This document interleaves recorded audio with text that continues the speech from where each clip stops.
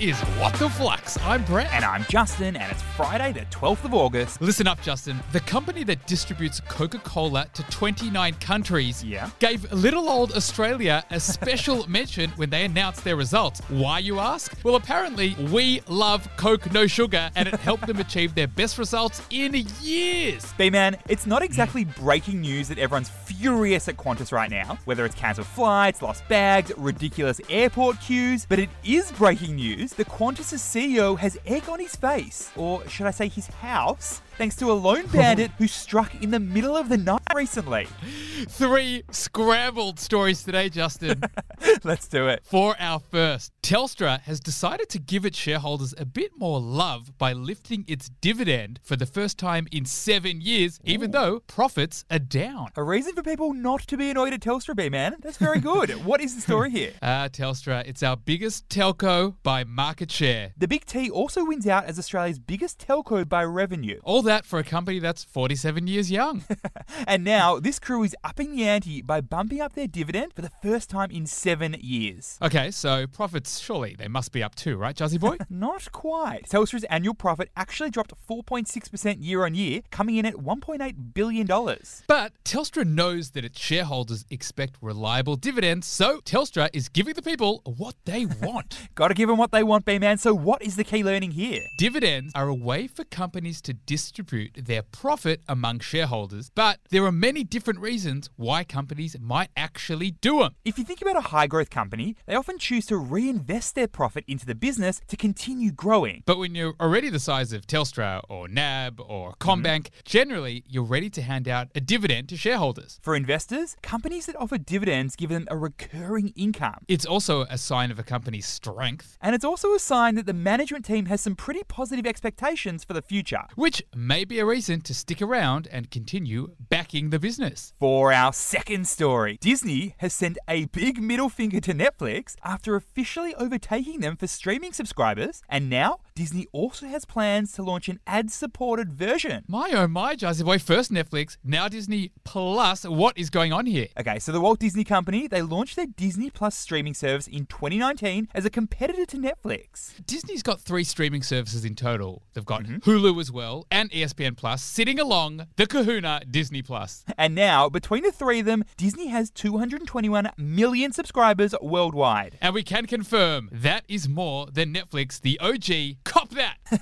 And it's big news for Disney, but the surprising twist is that they're also planning on launching an ad-supported tier for Disney Plus. So it looks like streaming services are slowly becoming more similar to each other and also more similar to traditional TV. Got me thinking, what is the key learning here? The TV space is changing, and the gap between disruptors and disrupted is becoming minuscule or even unnoticeable. Online streaming services like Netflix entered the fold. They were incredibly effective at disrupting pay TV and free-to-air TV. And that's because they had 3 big advantages. Number 1, they were completely ad-free. Number 2, they were on demand. And number 3, they started out reasonably priced. Netflix started out at just $8 per month. But now, Jazzy boy, those advantages are crumbling with ads appearing and Netflix's premium US users paying as much as, $20. Add on the rise of broadcast video on demand, i.e. catch-up TV, and you've got a perfect little storm coming right towards the streaming industry. I reckon. For our third and final story, Spotify is testing a live music ticketing platform, so best of luck to Ticketmaster and Eventbrite. Justin, you got to wonder, is there anything Spotify won't do? What is happening here? Okay, so Spotify, we know they're the Swedish-born music streaming platform. Made gigantic headlines, let's admit it, when they acquired the music game Hurdle last month, and they're smashing their revenue estimates. And now they're at it again. Keen Spotify detectives, i.e. superfans,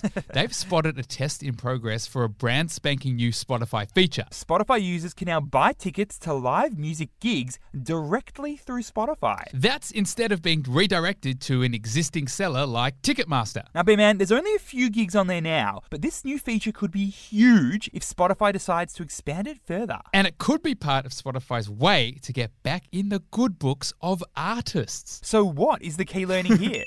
Music streaming services like Spotify have been under major scrutiny for not paying artists enough for their streams. And now they have an opportunity to kill 2 birds with 1 stone. Firstly, Spotify can spin this move as a major benefit for artists on the platform because they're hopefully encouraging more ticket sales for their shows. And right now, touring is the best way for artists to make money. But Jazzy Boy, the commercials of this opportunity are also likely to stack up too. By becoming a quasi-ticketing agent, Spotify could generate some juicy additional revenue through booking fees. And considering that Eventbrite raked in a tasty $66 million in the second quarter of this year, seems like this new feature could be quite lucrative indeed. Big shout out to Daryl, who messaged us saying he loves What the Flux podcast. Gets up in the morning, doesn't speak to his partner, his kids, unless he's listened to the pod. Thanks, Daz. Flux fam, if you want a shout out for you or one of your mates, hit us up on Instagram at flux.finance or on TikTok on the same name. Thanks for listening, and we will see you on Monday.